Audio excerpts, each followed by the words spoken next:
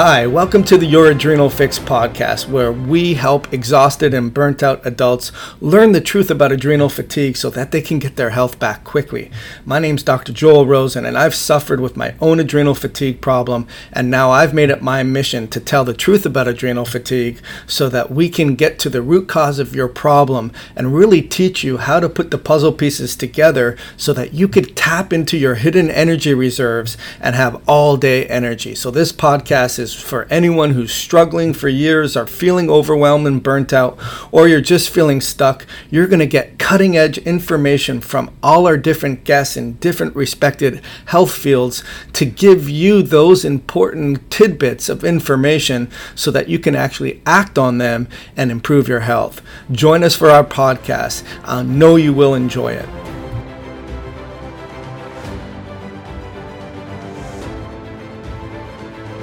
All right, hello everyone, and welcome back to another edition of The Truth About Your Health, where we help exhausted and burnt out adults understand the truth about their health so that they can get their health back quickly. And this is really part two of a two-part series with Martha Carlin, which is really a joy to have her here. We're going to tell you her story in a little bit. And we're talking about you have to fix our soils and fix our foods before we can fix our guts, because if our gut health isn't doing well, we can develop a lot of metabolic issues and autoimmunity, and specifically in Martha's personal experience, early onset of Parkinson in her husband, John. And as a result, Martha formed the BioCollective team, which is driven to access the microbiome to fuel innovative health solutions. Their team has developed or not easy, but have developed ways to easily comprehensive collect samples to be able to understand what's going on in those, and then create a database and to be able to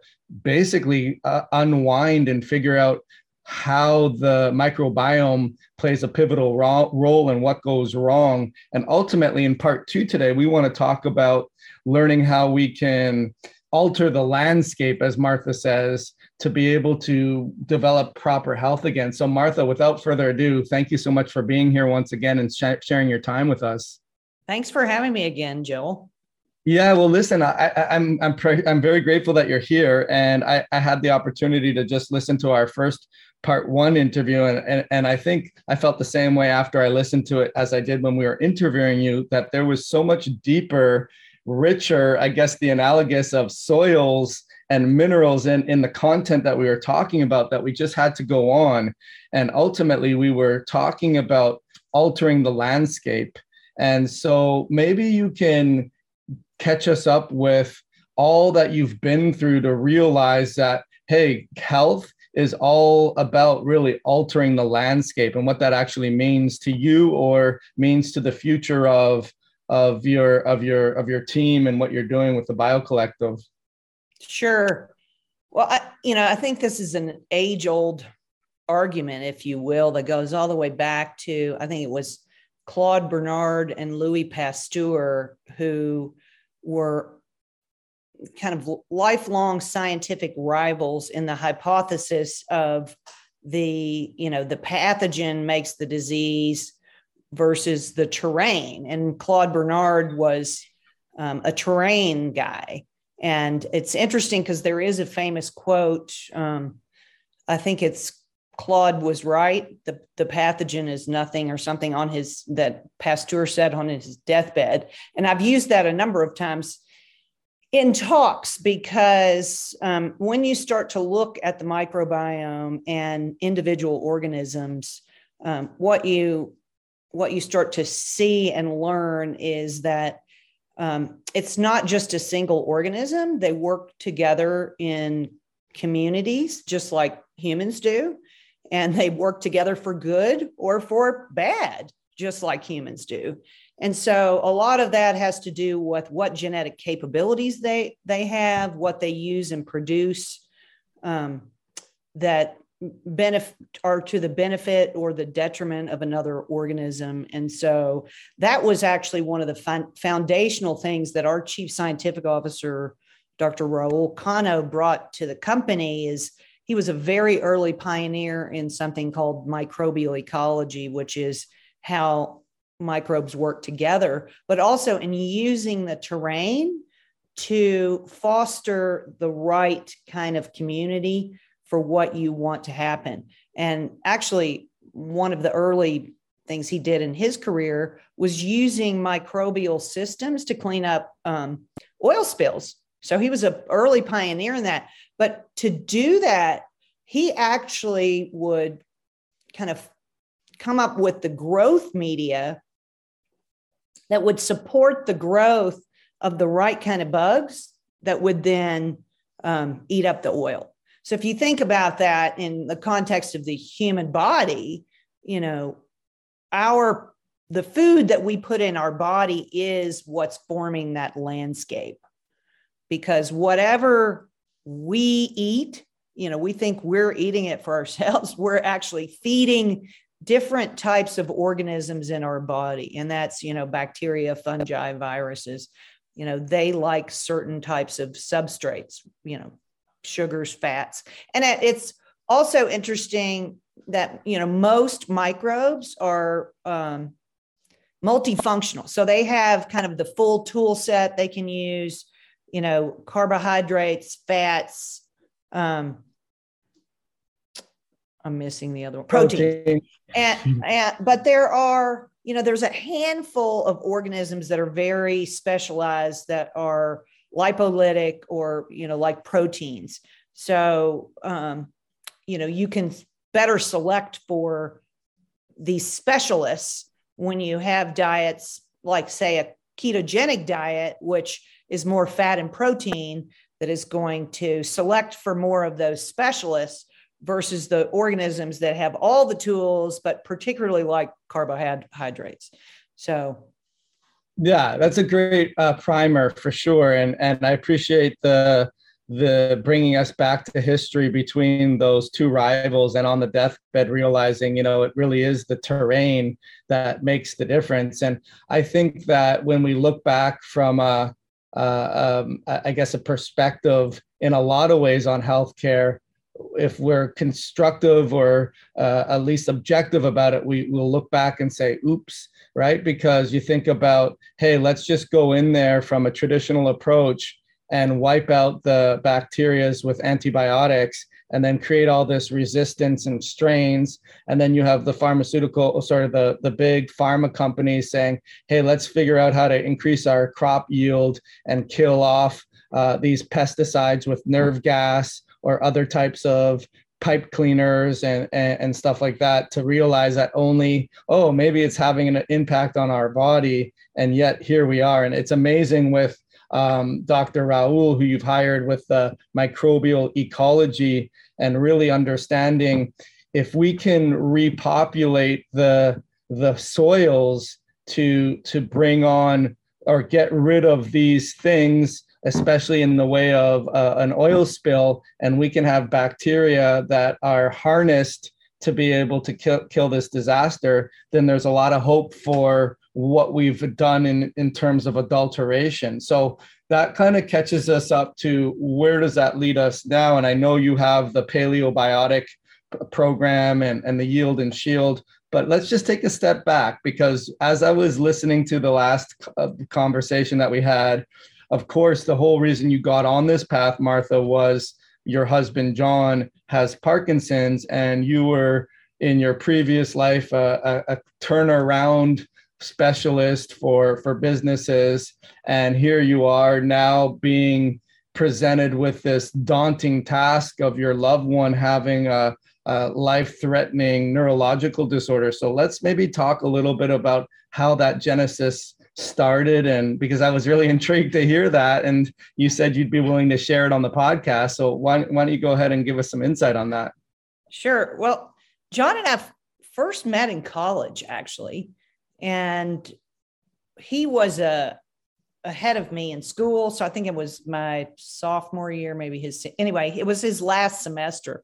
And so we dated, and, you know, I was pretty gaga for him, but all of a sudden he just vanished. Didn't hear from him, didn't see him ever again. And he graduated and was from another state. So, I sort of forgot about him, I guess. And I, went on with my life, moved to Texas, married someone else, had a child, got a divorce. 13 years later, in a bar in Dallas, Texas, I walked into the bar. It was like singles night, and I was there with a bunch of my guy friends. And we walked in, and this tall, handsome guy comes walking across the room, like, very, he was very intent on talking to me, walks up to me and says, "Hi, I'm Martha Carlin. I'm John Carlin. Remember me from, the University of Kentucky?" And he remembered my name. And I was glad that he told me his name. I recognized his face, but I would not have off the top of my head remembered his name. And we just immediately, it was like no time had passed at all, started talking to each other, set up till about 4:00 in the morning. And the next morning, I just talking about everything and catching up. I told my girlfriend, I was like, "You're going to think I've lost my mind, but I'm going to marry him." And, I did also find out why he totally disappeared. That was my next question. Like, what happened? So that was a clue later as I started to unravel kind of the whole immune system, Parkinson's. He actually got shingles on his face from the stress of final exams and all of that. So, he had shingles all wrapping around his face toward his eye, which he was in danger of losing his vision. So, he said he looked like the Elephant Man or something. And so he just kind of was like, "I'm not going to let her see me like this," and just went off, and, our ways parted. But I always tell people, I think we were meant to be together to solve this problem and help for the greater good of other people who have this issue. And that's why we were brought together, because we're both from, I'm from Kentucky. He's from Ohio. I did move to Texas. He moved to West Texas, a totally different part. And we met in Dallas 13 years later. What are the odds of that? Right. Yeah. So then how long after, you're right. That is a tell looking back at it, that when you have the reactivation potential for a herpes virus, where the shingles goes along that nerve route, when the immune system is depleted, I always say when the mouse cat's away, the mice will play. So when the immune system, and that's a very good lesson for people listening, that if you have reoccurring cold sores or shingles or mono, then the reality is that your immune system is always being hijacked, right? And we've talked about foods and the importance of nutritional sufficiency, because any viral reactivation or any type of immune challenge is going to be secondary to nutritional deficiencies. So with that being said, Martha, how long into the reacquainting and getting back into I guess the relationship with John did he start to have, or did he have the dreaded diagnosis? So that was about 8 years later. So we reconnected in 1994, and then he was diagnosed in November of 2002. He did have, earlier that year in 2002 was when we started to see, the pinky tremor. He had some tremor. Actually, it was kind of interesting. He had a tremor in his tongue, and, he had the mask face where he was starting to lose facial expression now. And his Parkinson's has changed over the years, where he's not tremor dominant, and it's divided into people who are tremor dominant and posture and gait dominant. He has very little tremor.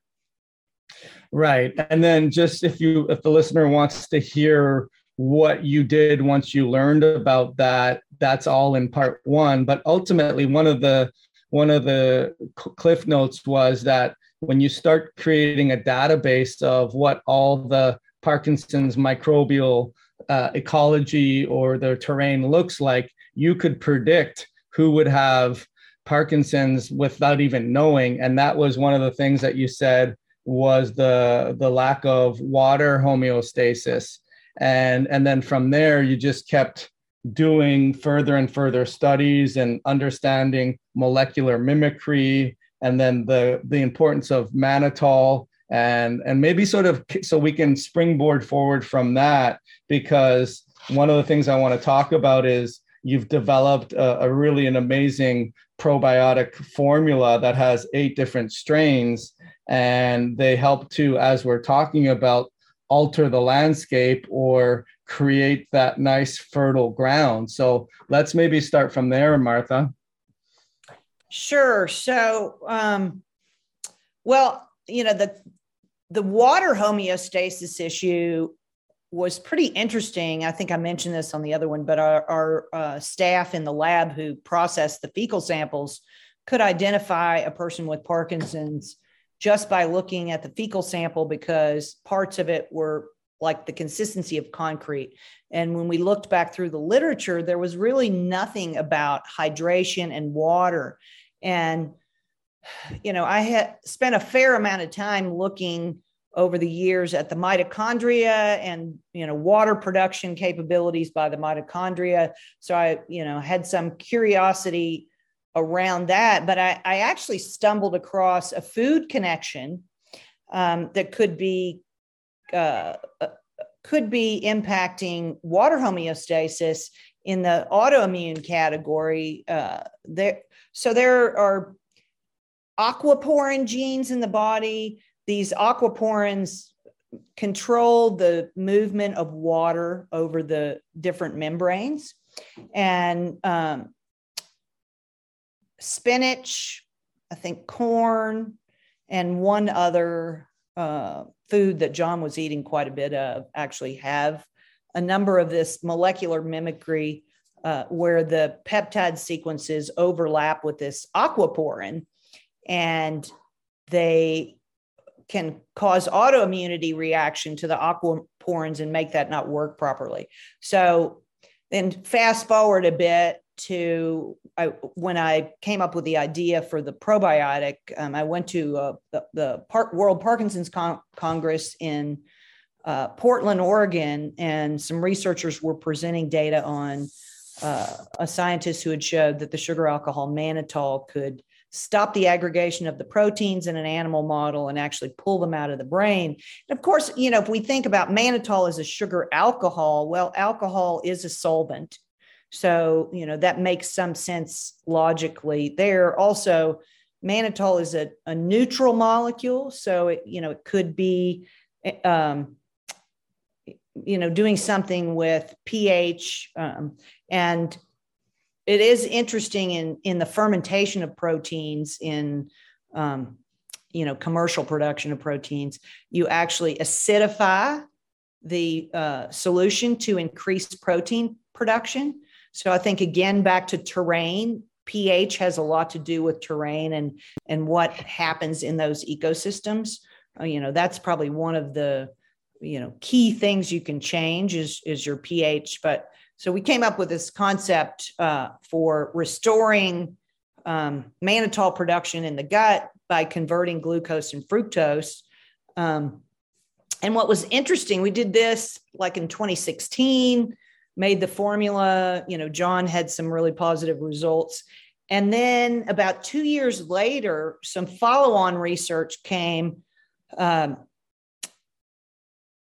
I think it's the University of Edinburgh had some research on a strain of Bacillus subtilis, where they showed in a worm model that Bacillus subtilis could stop the tremor. Well, our formula already had a Bacillus subtilis in it.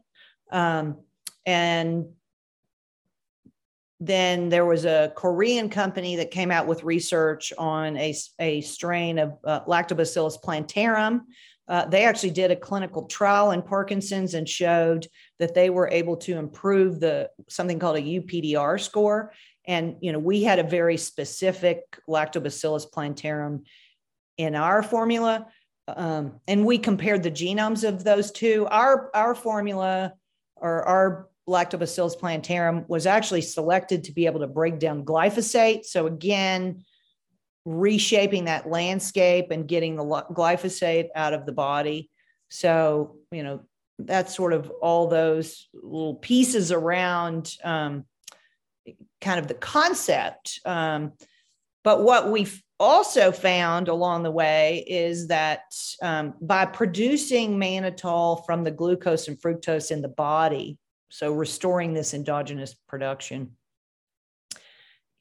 we were changing insulin profile or people's blood sugar. And so we're actually in the middle of a clinical trial in people with diabetes as a result of that. And I was not aware at the time, but went back to see there's quite a bit of literature around insulin resistance, and about 2/3 of people with Parkinson's have insulin resistance. And there's, evidence in both Parkinson's and Alzheimer of what's called type 3 diabetes, which may be insulin resistance of the brain. So, all these pieces of how the product works just continue to kind of play into the mix. And in a lot of ways, I feel like the formula itself was a bit of a gift. And even the strains, some of the strains that are in it that we were able to find and isolate either from a fermented food or some other source, just sort of came about kind of miraculously. Yeah. Well, listen, it comes back to what you were saying with the age-old argument of the terrain. And it's not like you're doing the reductionistic approach of, hey, let's just isolate this particular strain in a lab. You're getting it from foods and then identifying it from the natural food source. So it has every living, intelligent thing in there. But like you said, we're being scientists in a way of isolating, hey, this one does this one does this, but we're not producing it in a reductionistic way like a pharmaceutical company would or a supplement company would. We're doing it in a natural way. And the other thing I really love about it is, as you already sort of alluded to, it increases the short chain fatty acid postbiotic production of butyrate, which is super important for the taming of the GALT or the gut associated lymphoid tissue, or the things that impact the body's ability to lose tolerance. Because people need to understand when you're not maturing the prebiotic, probiotic, postbiotic health of your microbiome because of adulterated foods and not getting anything that resembles something that Mother Nature made, and stress and life and everything else in between, you're not creating that what I call the fruit on the vine, where that helps your body tame down the swinging at everyone and having an overactive immune system and really settling it down. So that's amazing. And then the other thing we talked about was which I thought was amazing, which is I'm just more and more fascinated by oxytocin and the ability to produce oxytocin and how therapeutic that is. And then we also talked about the ability to iron chelate or iron support so that doesn't accumulate. And of course, you and I have major ties in the whole world of copper availability and mineral deficiencies and ATP production. And the other thing that I thought, oh, go ahead. It looked like you were going to say something there. Well, the copper connection, I made the copper connection with Morley actually after we'd made the formula. Had been out for quite some time. John had been taking it. But I started looking at bacterial multi-copper oxidases and the ability of the right type of probiotic organisms to, carry these multi-copper oxidases for us and help us with that copper metabolism in the body and the importance of that to the mitochondria. And so we went back through the genetics of our strains and found that several of the strains in our formula have these multi-copper oxidases. So that was also right. Yeah. Kind of right. And I didn't mean to say, hey, I'm the one with the copper that you and I met each other. No. It was a fun find after the fact. And I mean, that's actually the connection. When I first met you, I was like, oh, here's somebody who really gets the copper. Right, right. Well, it's amazing just sort of as a backstory, because I do a lot of genomic test interpretations on people that are exhausted and burnt out. And I was wondering why is everyone having a problem with their iron regulation? And it seems that for me specifically, and most of the clients we worked with, there's these copper genomics, which basically means in English, they're set up from a weakness to be able to transport copper or utilize copper for effective cellular respiration. And then some stroke of genius, frequency just sort of led me to cure your fatigue with Morley Robbins. And it was just like, I guess, a wheel for a caveman, it was like fire for, I was like, oh my gosh, all these things. And then when we were at the Biohacking Congress conference in Las Vegas, you introduced yourself, and the forever has been changed from that. So as far as the other thing I love about what you talked about last time, Martha, was one of the correlations that you noticed where strep infections, where people that had strep infections, the Streptococcus preferred glucose as their growth factors. And based on the fact that you could get a strain that you've made, that you have all these isolated individual components that have all these benefits. Let's take us through that so that we can now expand into other correlations. What was it again that you found with the Streptococcus infections and so forth? Well, so when I kind of started out collecting samples from people with Parkinson's, taking their kind of the standard history, but I would also just do a personal interview with everybody we collected a sample from to get their life story. And one of the things that early on people were mentioning was that they got a lot of cold sores until they got a diagnosis of Parkinson's. And then they've never had a cold sore since. And I'm like, that's interesting. So I started to specifically ask that question to pretty much everybody. I found that also with a number of people who had multiple sclerosis.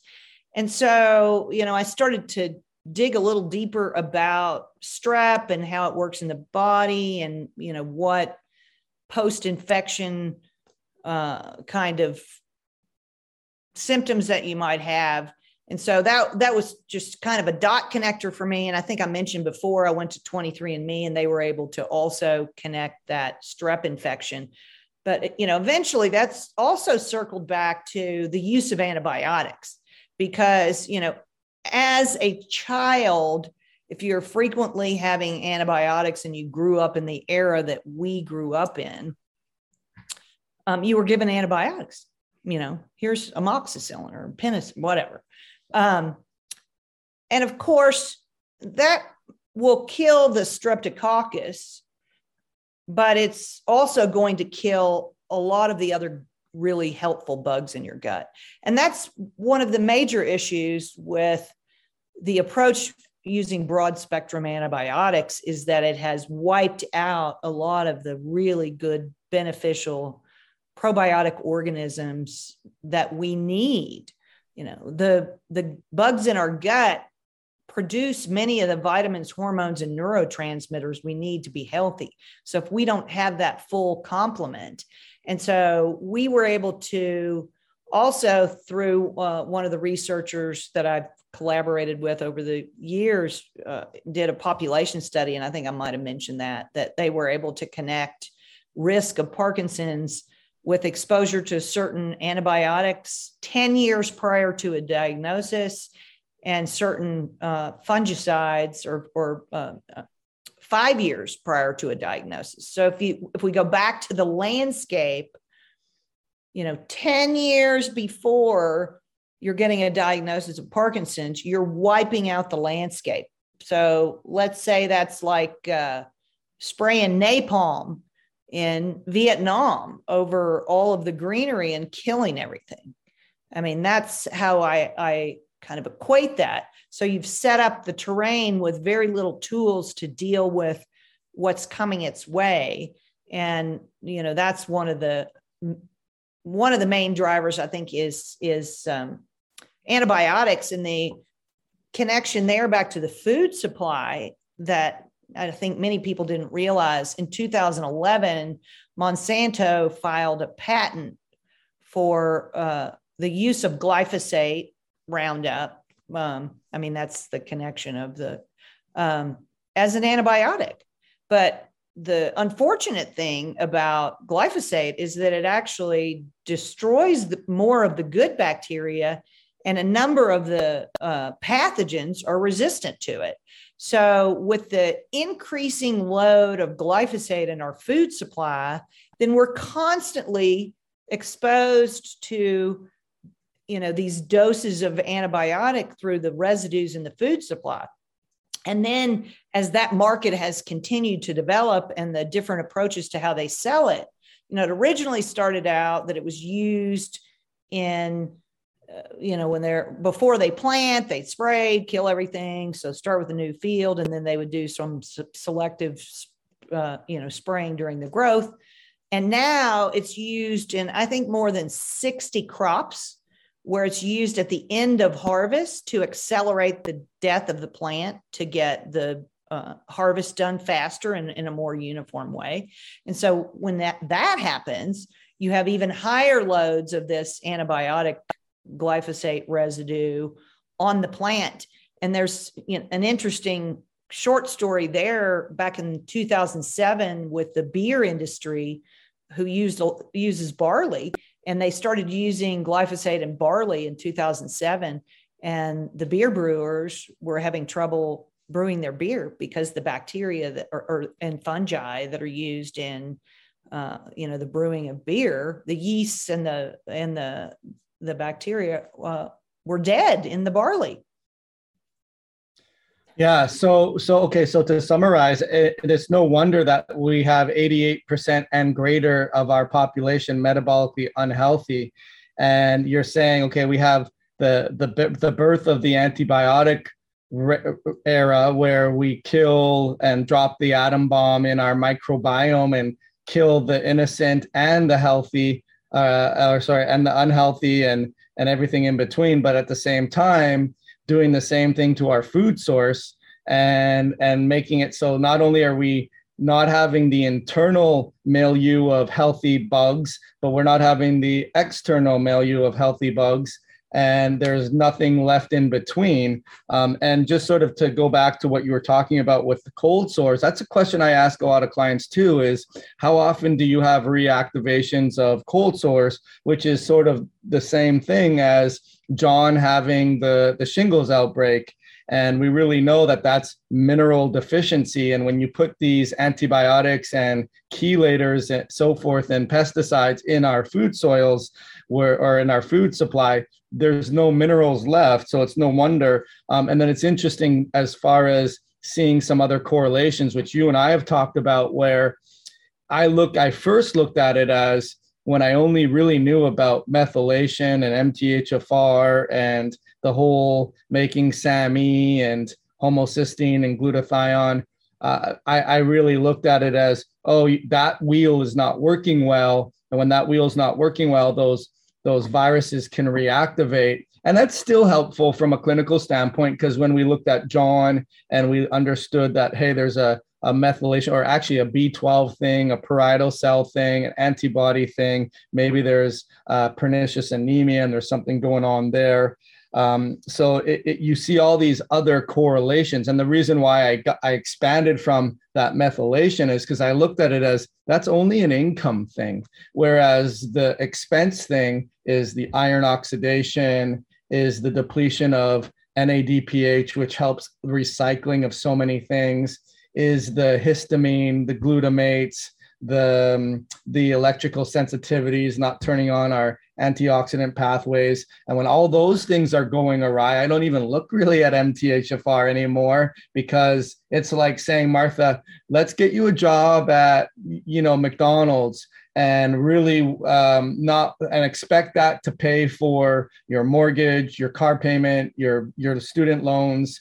And really it requires us to pay down the student loans and the car payments and not create so much expense. so that the methylation slash income isn't expecting to do the heavy lifting. And that's why you see a lot of clients or people will say, well, yeah, I have MTHFR and I started to take mega doses of methylfolate and it makes me feel worse. It's just as an aside. So if you have a comment on that, I'd welcome it. But what I'd like to also do is transition that to, okay, well, you're not just doing the research, but you've also come up with ways to actually do something about it. And that's with the microbial ecology and yield and shield and paleobiotics. So if you're listening to this and you're thinking, oh my gosh, the sky is falling, we have antibiotics, we have glyphosates, and there's nothing left to do.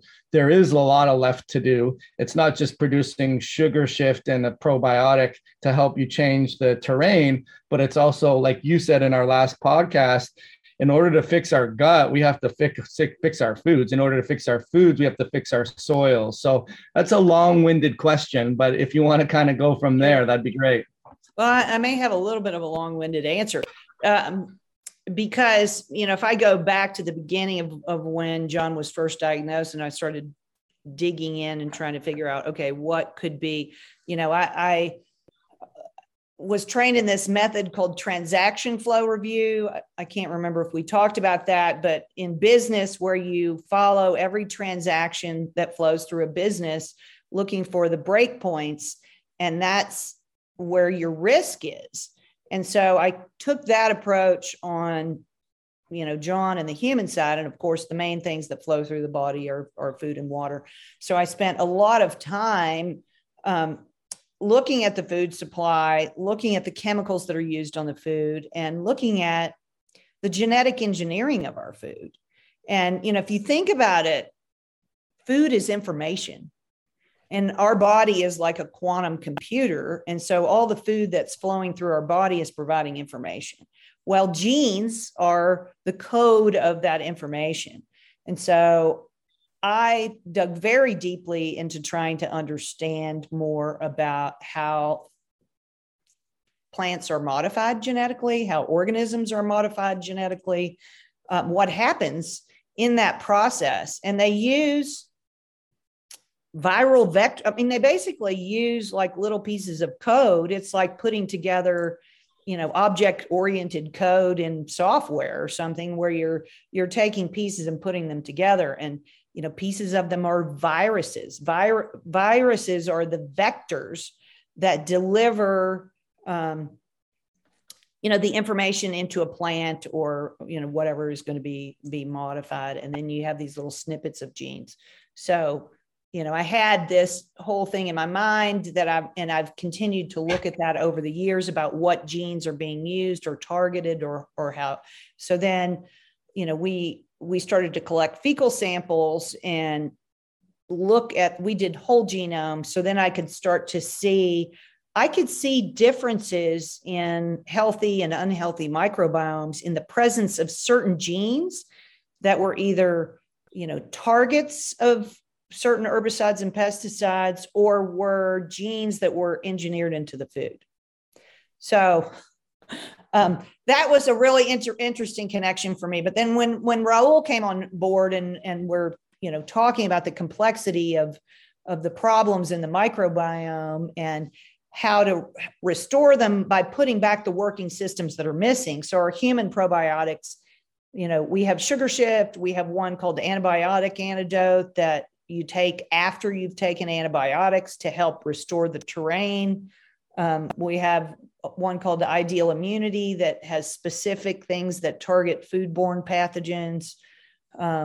So, Salmonella, Listeria, that kind of thing. We have one for the heart that improves cardiovascular metabolism.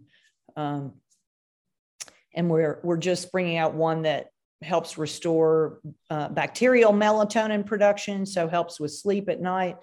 But even so, we're like, no matter how much you can build these systems to really help humanity, you've got to go all the way back to the food and the soil, because the same thing that's happened to our gut has happened to the Earth's gut, which is the Earth's soil. By constantly spraying these herbicides and pesticides on the soil microbiome is depleted. Well, plants need the soil microbiome just like we do to be able to extract the nutrients from the soil. So if they don't have the right kind of microbiome, then the plants are also minerally depleted. And so we think we're eating a healthy food, but the foods have maybe 50% or less of the nutritional mineral content that they had 100 years ago.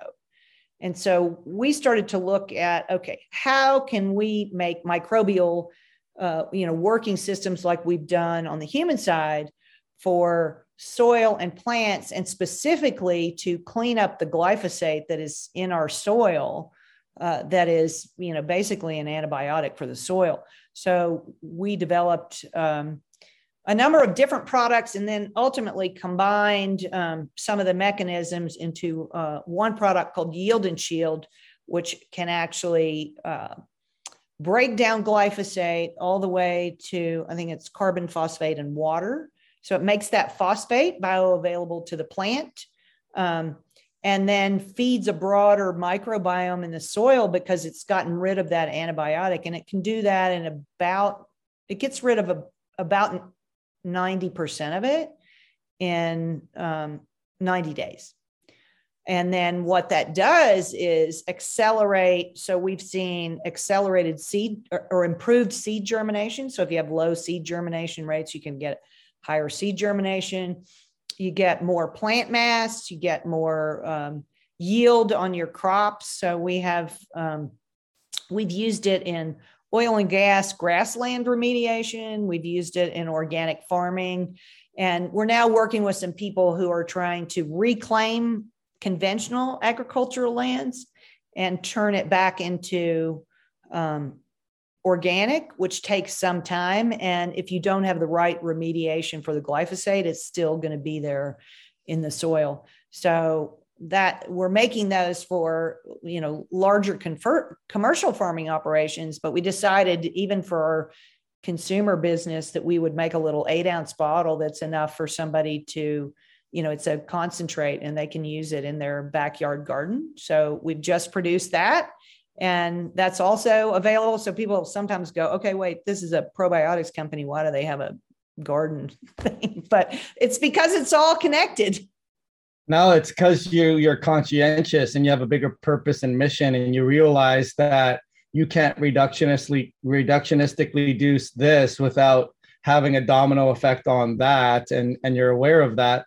Just curious, as far as for personal use and not so much commercial for big agriculture, how would I know if I just wanted to plant in my backyard, if I felt like I had a glyphosate issue or a mineral issue? Would I just assume guilty until proven otherwise, or would it just help it other way anyways? It would help it anyway.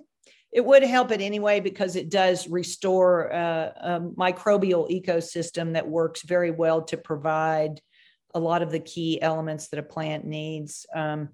But I would assume that you have it. And the reason why I say that is we did some field trials with our work and measured the glyphosate in the different soil plots.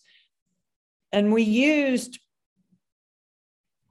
a Miracle-Gro soil, the bags that you get at the Home Depot or wherever, as our control soil, but we went ahead and tested that to see if it had any glyphosate in it. And and I'm sure, they haven't been testing. They get materials from different places to make their compost and to do what they do to make their soils.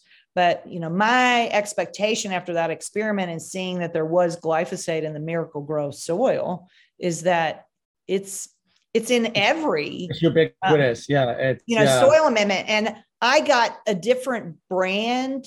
This was probably 3 or 4 years ago I had a raised bed garden, and I filled it with some soil that was organic, a compost soil bag that I filled it with.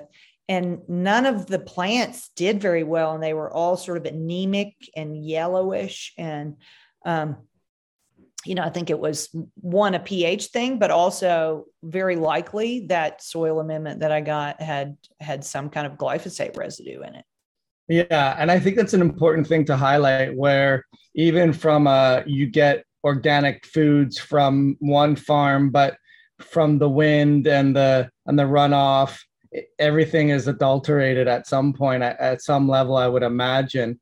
As far as Martha, is there kickback, or is there concern that, let's say, the commercial industry wants to use a product like Yield and Seal to restore their soils, but then now they're dealing with less crop return because of now you have pests that can come in and can do the things that the antifungals or the anti-pesticide things we're aiming to eliminate? Is there that concern now? Well, I think, when you talk to the big ag commercial type people, they're very vested in their approach to farming, which is a very chemical intense approach to farming. If you have very healthy soil and a healthy microbial ecosystem, you don't have the problems that we've created, self-inflicted wounds in both our internal ecosystems and the external food systems by the approach that we've taken. So, I mean, that's not to say you're not going to have any weeds if you go, all organic, but you're going to have a much healthier ability for your plant to compete. And different bacteria. So, I mean, maybe a lot of people may not know this, but so the corn that is engineered, it's called BT corn.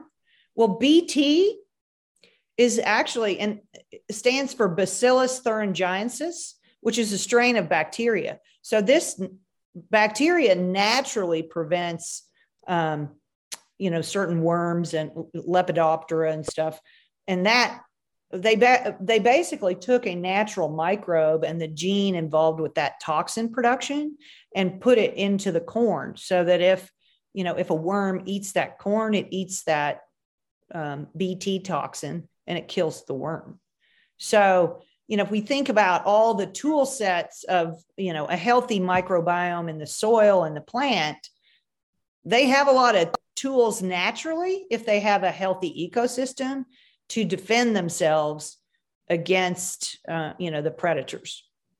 It's what drives me crazy, Martha, in terms of you don't see this in public health anymore. And I've even considered going back to school and getting a master's in public health just to not be a person that understands the problem, but is unlike you, that does something about it, want to do something about it. And the reality is that you don't see anything about public health anymore, about we're endowed with this strong immunity if we eat healthy foods and healthy nutrients, that it becomes one of those things where now that you've increased your healthy immunity, you don't need all these other supporting things to help your healthy immunity. And those that do very well or don't have major challenges with exposures to pathogens and viruses have a healthy immune system, but yet we're not preaching good, healthy eating, getting out in the sunlight, putting your feet in the ground, having good relationships, not being completely fear-mongered and allowing that to just increase what I call your oxygen consumption rate. Interesting on I wrote down on the heart cardiovascular, the bacteria melatonin, and the antibiotic one that you have. Just as well, I do want to make sure we talk a little bit about water too. So just as a quick answer, because I go, oh gosh, I got part 3 now. As part of the insights, are those vastly different with the strains that you have or with the particular foods that you're making to produce those? But you can't put enough in one super pill, Well, so I think that's also the misconception in the probiotics industry. A lot of people just think, okay, more strains is better. Like I'm going to put, 20 strains in here and that's better. We use a computational modeling system that we built called BioFlux that helps us understand how they work together in a system. And we use that to design our formulas, but we also very early on in the BioCollective did work for other companies, taking the genomes of their strains and analyzing their formulas and comparing them to their competitors. And what we saw is some of these formulas where, say, they put 10 or 12 strains together, what happens in that system is one of the strains is basically using up all the resources. And what you get after, say, 2 or 3 hours is only that strain growing. All the other ones have, petered out. And so we're designing working systems that will work together as a community over, say, 7 to 12 hours, depending on what we're designing. So I always tell people, it's great if you want to try different products that we have, but you don't want to take them all together at once. Right. Because, it needs to get in there and get its system working for several hours before you throw something else on top of it. So. Right.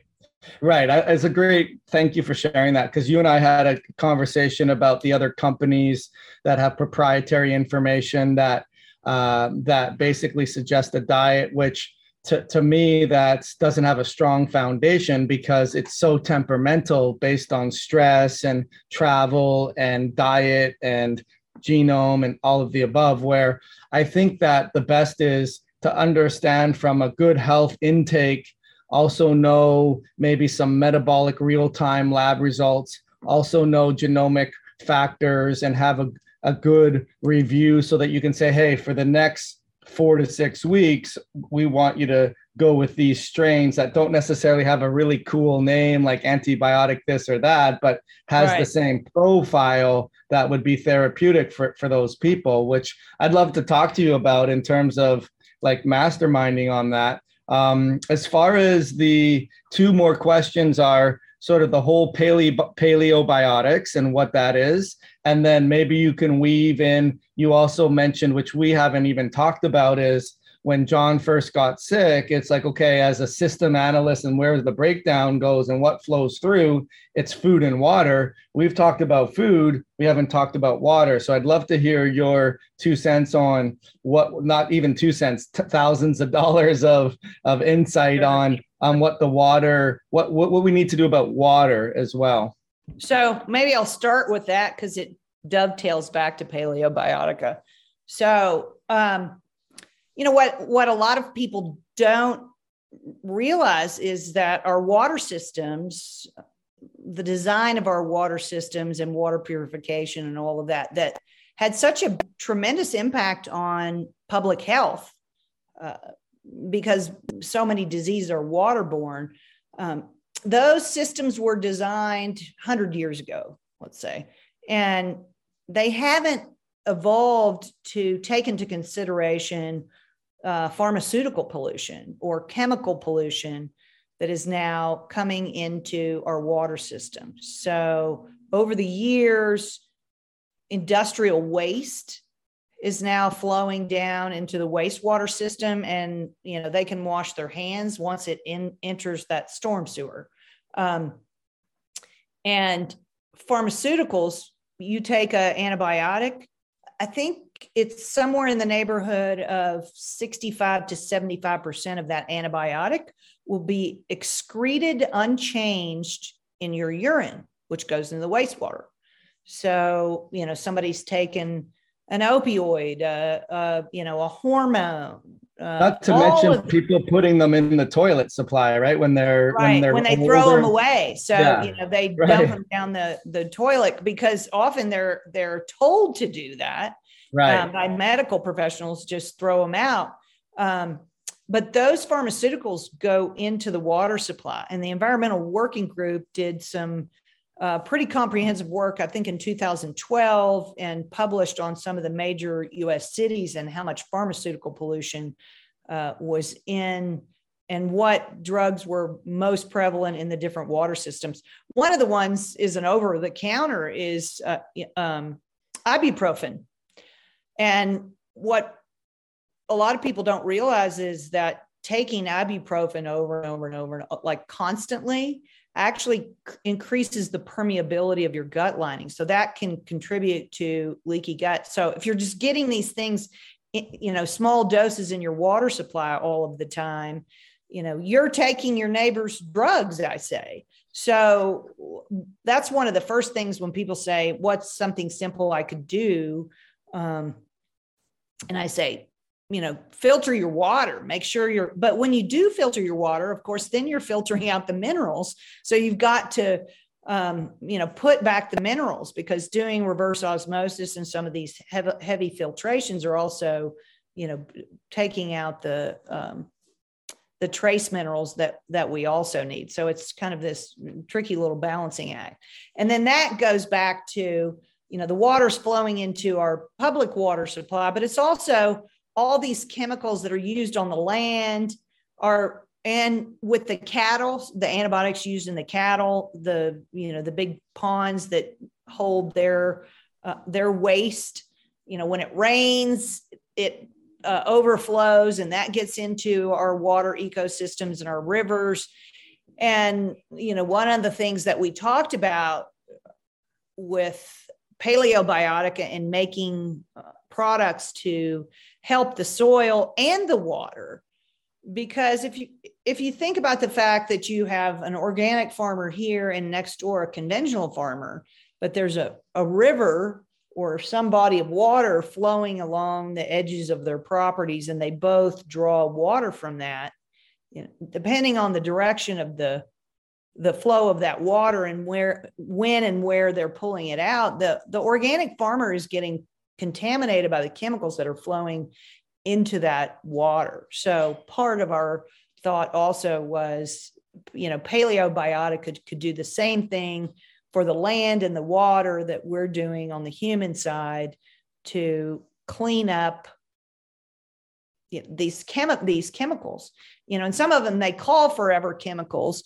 But what's interesting about microbes is I love microbes because they can do just about anything. They're just so amazing in their ability to transform things, toxic things into good things, but they can also make toxic things.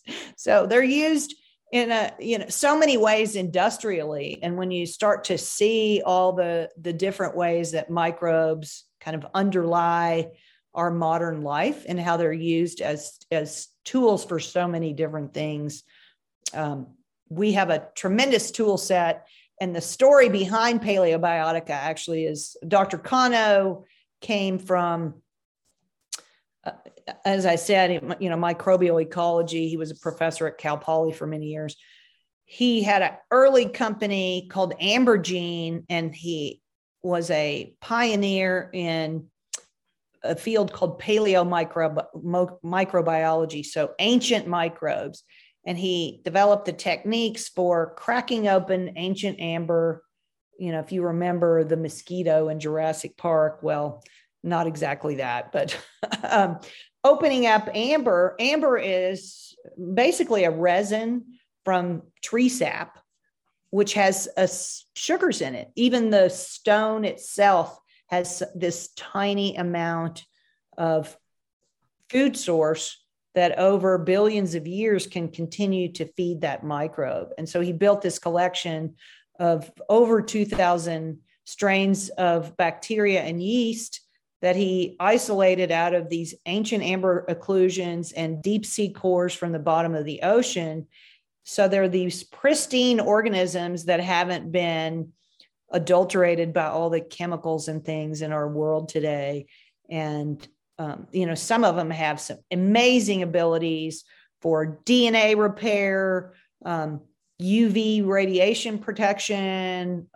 So, that's how it helps the plants, the soil. And so we're using that suite of microbes to design things for the ecosystem outside the human body. That's awesome. I was just about to ask, so are you using that as part of your Paleobiotica mission to support water? So two things I got, well, a lot more than two, but two proprietary things are, I'm going to create a shirt with I love microbes Oh, as one of my main shirts. And then the other one is your gut health is your general ledger. That was from our first one. I yes. love that. I love that as well. So as far as filtration, I know reverse osmosis removes the minerals, but are you basically saying for the average household that is, impervious to these things, to just get a filter or get RO, or is there a special other technology that you endorse or do yourself personally or recommend, Martha? We have a lot of water technologies, I'll say. We have something called a John Ellis water machine that does UV and evaporative distillation. We have a RO machine. We have a hydrogen water machine. But I think even just for the average person, because all of that equipment can get very expensive, is just even at a minimum, if you can get yourself a Brita or some type of a carbon filter where you're filtering out as much as you can, or a Berkey. There's a pretty affordable Berkey countertop solution that's a carbon filter that gets a lot of this out. But I tell people all the time, do not drink tap water. And that means when you go to a restaurant and they bring water to your table, do not accept tap water at your table. Right. Yeah. And I also would further that in terms of when you get your own water, get it in a bottle instead of a plastic, because that sort of rubs off. So just as an aside to put you on the spot, as far as Kangen water goes, what's your thoughts on that? Have you heard about that? I know I'm not an expert on that, but because it has the ability to control pH, and we talked about the impact of pH, I think, understanding and connecting pH to the microbiome is really critical. And I haven't seen enough of that kind of research connecting those dots. But I do know people who have done the alkaline water and had great results. But I also know that you need stomach acid in your gut. I mean, you can take betaine and some other things to replace that, but there is definitely a connection between loss of stomach acid and dementia, even all the way back to some papers in the 1940s. So yeah. I have a friend who I'll talk to off the air that's an engineer, that they look at different utilities of using it. So it's not just across the board, like for disinfecting and using it as a natural way. And but I was just interested in your opinion on that. So as far as I think we're lots of great information. As far as what would you tell the person that would be listening to this and be overwhelmed by it, but maybe they have a loved one or themselves that they were diagnosed with a neurological autoimmunity that can be very daunting, and I'm urging you to send me your stuff, because the loved one, the caregiver of that person, also gets lost in the shuffle and is overwhelmed themselves. But what would you say in terms of, we got less than 5 minutes to sort of succinctly summarize, hey, like just like a diagnosis of cancer, like God forbid, don't just run to the person that told you gotta do the big sort of machinery of what we do. Like, take a step back and take a deep breath, survey the land. What else would you tell that person to do, knowing what you've known and all the things that you've done? Obviously, they probably won't create a whole industry like you did, but what would you tell that average sort of weekend warrior once they have these diagnoses, what they should be doing? Well, I think probably the number one piece of advice is take control of your health by taking control of what you put in your body. And you can do that by taking small steps. You don't have to do it all at once, but, take a small step today and, eliminate one thing that might be a problem. Maybe that's wheat because of the glyphosate or the allergies or that kind of thing. do something about your water. That's probably number one. But you can take these small steps in starting to understand and pay attention to your body, because your body is telling you something. And so that's one of the things, even over 20 years, we're still learning with John, is when something's not working well on a particular day, we stop and we go, okay, what's my body telling me? What did I do? What did I put in the system food wise the day before? And just like quick antidote, John has had some long COVID symptoms, and it's impacted his Parkinson's and his walking toward the end of the day. But he did this fast mimicking diet by Prolon for the last 5 days, and he's had the best 5 days that he's had since he had COVID. And so we talked about how, fasting and allowing the body to rest and cleanse can have a pretty significant impact on how you feel.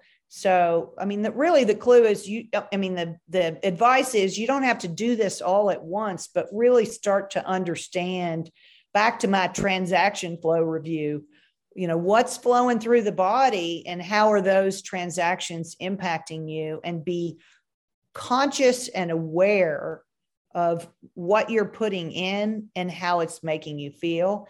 And as you start to do that and become more and more aware, I think you will start to feel better and realize how the food and the external environment are impacting your health, whether that's neurological or cancer or just if you're healthy. No, that's a great answer. In fact, I'm glad to hear that. I'm on day 5 myself today, so I'll be happy when I can go and eat tomorrow, although I've done it. I have an interview with the CEO next week of Prolon to discuss that. And I knew that was going to be a game changer for John. And as we work together, get into shifting into the metabolic flexibility, given his, long history of being a marathon runner and everything that you've learned. So Martha, a big hug to you. I really am grateful for people like you that put the world on your back and have a deeper mission to not just get answers for your loved one and yourself, but for the world too. And I do think that you were put together for that purpose. So future success to you. I want to talk to you about all of the products that you have, so that we can help our listeners with those as well. And I got to run because I got another client here today. So I appreciate all your time and energy and everything else in between. Thank you so much for everything you do, Martha. Thanks for having me, Joel, and thanks for everything that you do too. Well, great. Thank you. Hey, thanks for tuning in to today's episode of your Adrenal Fix podcast, where our goal is really to teach exhausted and burnt out adults the truth about adrenal fatigue so that they can get their energy back quickly. And if you happen to be suffering with your own exhaustion and fatigue-based problems, and you're not getting answers, and you're frustrated and you're concerned, and you really want to get back to the things that you're not able to do, then maybe it's time for you and I to book a discovery call. If that makes sense to you, or what we talked about makes sense to you, then this is an opportunity for you and I to troubleshoot and figure out what's going on in your body, what's not working, what have you tried, how's it impacting you. Most importantly, figure out where you want to go with your health and why you're not able to bridge that gap. And if I feel I can help you and all the things that you need to be doing, I can recommend to you, I'll let you know. And if I don't know, I'll tell you that too. But my goal is for you to leave this call with a step-by-step game plan to learn how to bridge that gap and get your life back quickly. If I feel I can help you, I'll tell you what that will look like to work together. However, there's no obligation to do any further work, and there's no charge for the call whatsoever. It's just really a one-on-one time for you and my team member or myself to get true value out of what's not working with your health and what are you missing in order for you to make that next step. If that makes a lot of sense to you, then go ahead and go to www.adrenalfatigueworkshop.com, all one word, adrenalfatigueworkshop.com /apply. Now, spacing is limited, and it's a first come, first served basis. And you have to be willing to make that next step to get your health back, or at least be serious about it. If we feel we can help each other, just go to www.adrenalfatigueworkshop.com/apply. And I look forward to giving you value and getting you your health back.